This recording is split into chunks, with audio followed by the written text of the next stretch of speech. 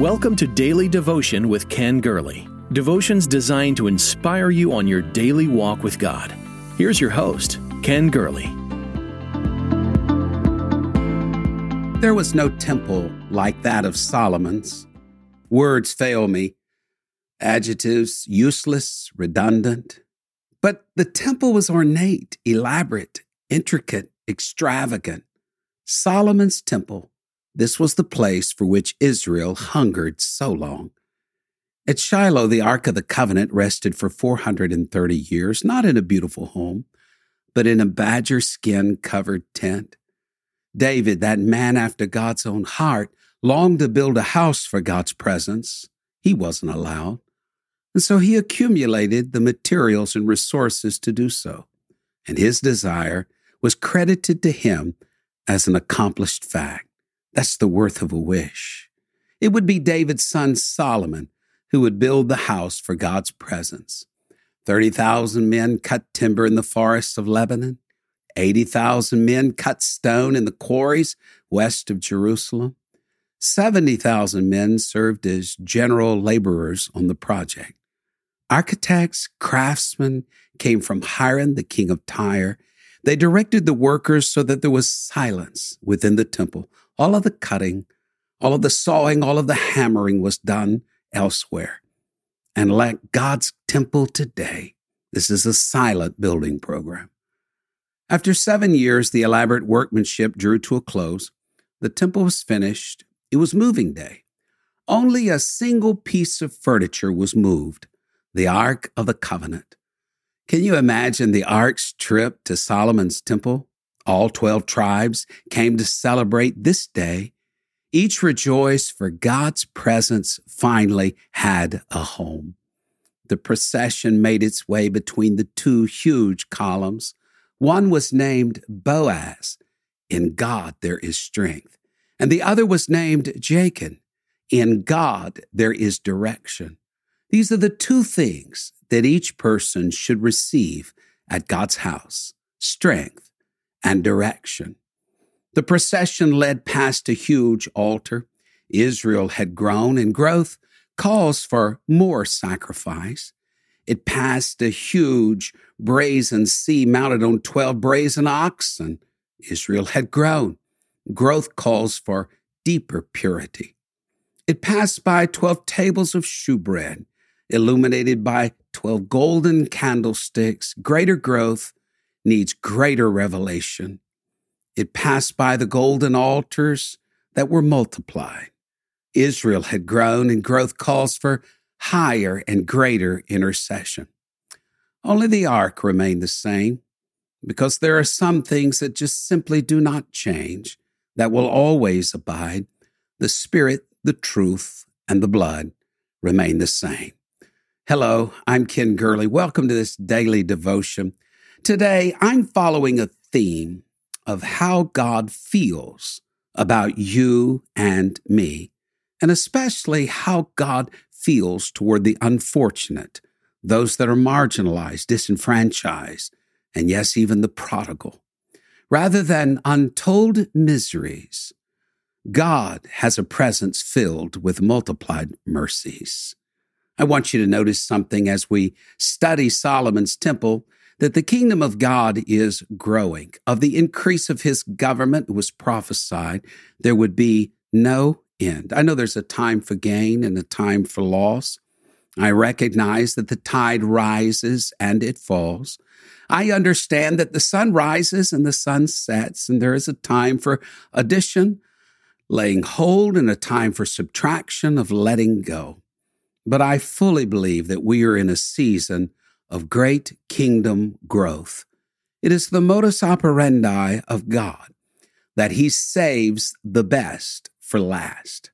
His first miracle in Cana of Galilee, that's what was said of Jesus Christ. He saved the best for last.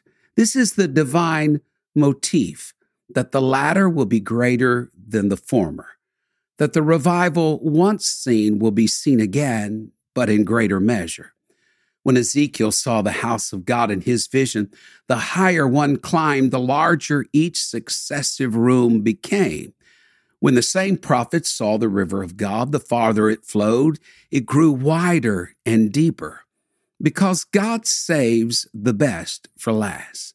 It just seems that the closer we get to the last of the last days, the Lord is pouring out His best upon us. Not only does the kingdom of God grow, so do the mercies of the Lord multiply. Do you know that mercy is a common description of God? I recognize that the most common used adjective of God is holy, holy, holy, holy. That's the threefold antiphonal chant of the cherubim that fly around the throne of God. God is holy. But another adjective often used of God is how God deals with mercy. And in His mercy, God is merciful. In 2 Corinthians 1, Paul called the Lord the Father of mercies. The psalmist and the apostle John combined to picture His presence as one that flows with mercy. Psalm 36, Revelation 21. 41 times in the Old Testament, we are told to praise the Lord for the simple reason of His enduring mercy. In the 136th Psalm, 26 times, the psalmist urges us to praise God for His abiding mercy, for His mercy endures forever. 26 times, we're reminded to praise God for His goodness. 26 times, we're reminded that God is merciful because He is good. 26 times, we're reminded that God is a giver, and we're reminded that He creates, He delivers, and He sustains. 26 times, we are reminded that any goodness God shows is due to His mercy, not because of merit on man's part. It's divine mercy. I said that. I've said it again. 26 times. Once for each letter in the English alphabet. One psalm reminds us God is good. From Alpha to Omega, beginning to end, from A to Z of our vocabulary and alphabet, He is merciful. Wouldn't you just love to thank the Lord because His mercy endures forever? To praise Him because we're serving not a vindictive God, but a merciful God. There's just something about the Lord. He seems singularly discontent with leaving mercy in the singular. He likes to get mercy into the plural. It's not just mercy, it's mercies. He's the Father of mercies, plural. He is rich in mercy, Ephesians 4. An infinite God with infinite goodness chooses to multiply His mercy to each and every one of us.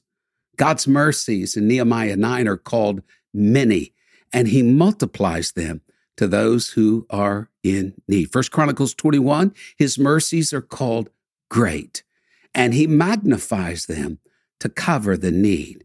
Isaiah 55, His mercies are called sure, and He expands these to secure those in need. Psalm 119, His mercies are called tender, and with those tender mercies, He strengthens those who are weak. His mercies are called unfailing. Habakkuk said the fig tree, the vine, the flock, they may all fail us, but the Lord's mercies are unfailing. God has many great, sure, tender, and unfailing mercies at His disposal because He is rich in mercy. It's in the second giving of the law. God introduced Himself to Moses as the one who is merciful and gracious, long-suffering and abundant in goodness, keeping mercy for thousands.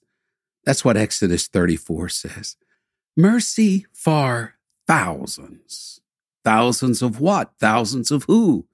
Mercy for thousands of people, mercy for thousands of generations, mercy for thousands of needs, mercy for thousands of transgressions, mercy, multiplied mercies. I believe that God gives us a season of multiplication where God just multiplies things. There is a verse on my heart, Jude 2. Mercy unto you and peace and love be multiplied. I sense a season of multiplied mercies. It was in Acts chapter 2 that God added to his church daily, such as should be saved. In Acts 12, it says God multiplied his church. Consider this. Consider that in the heart of your community, we have and serve the living God who is filled with mercies, and he wants to pour out his Spirit upon everyone in your community. He is capable because he is rich in mercy, and he can multiply mercy. It's no accident. It's providence. It's not in man's plan. It's in the divine plan that God is multiplying his mercies in this season. I read what Jesus said, no man having drunk the old wine immediately desires the new wine. He says the old's better. Here's a premise, a maxim. The old going out always fights the new coming in. You must decide, I want this new season of multiplied mercy. You prepare for this new season. You remember that the people of God were told one day to make the valley full of ditches. That's the way some of you may feel. You've worked and have not seen the full completion of what God longs to do in your life. But you are the one who determines the depth and the width of his provision, his glory, his anointing. He multiplies. But you and I must create the capacity for a greater glory, a greater blessing, a greater display of his Spirit. I read a story a while back of a man who was in an automobile accident. And while unconscious, God took him on a journey to different places and times. On the final visit, it was not on earth, but in heaven.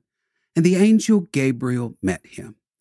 He took him around a large building filled with so many things, shelves that seemed to go into the skies. Finally, they stopped, and the man said, have I seen it all? Gabriel said, you've only seen a tiny fraction of this facility. He asked, what is this place? The angel answered, these are the answers to unasked prayers.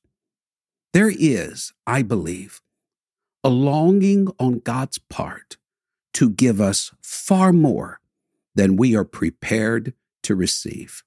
This is the day, I believe, to say, Lord, if there is a shelf that has my name on it in heaven, if there are things, Lord, that you want to do in my life and in my family's life, if you indeed want to bring a prodigal home, restore a relationship, and do the impossible, God, I am opening myself up to that today.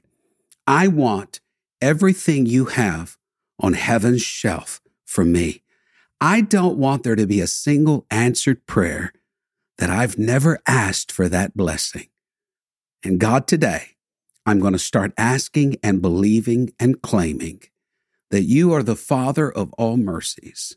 And in this day, today, Lord, you are going to multiply your mercies to me and my family, and you're going to respond so graciously. Thank you for sharing in Daily Devotion with Ken Gurley. We pray this ministry has been a source of encouragement and strength to you. Please be mindful that your financial support enables us to meet with you each day. To give a donation or connect with us, visit our website at kengurley.com. There you will also find the latest books, podcasts, and resources. The book on prayer is Pastor Gurley's latest book. You can get your copy of this life-changing book at kengurley.com. May God's favor rest on you in every way until we meet again.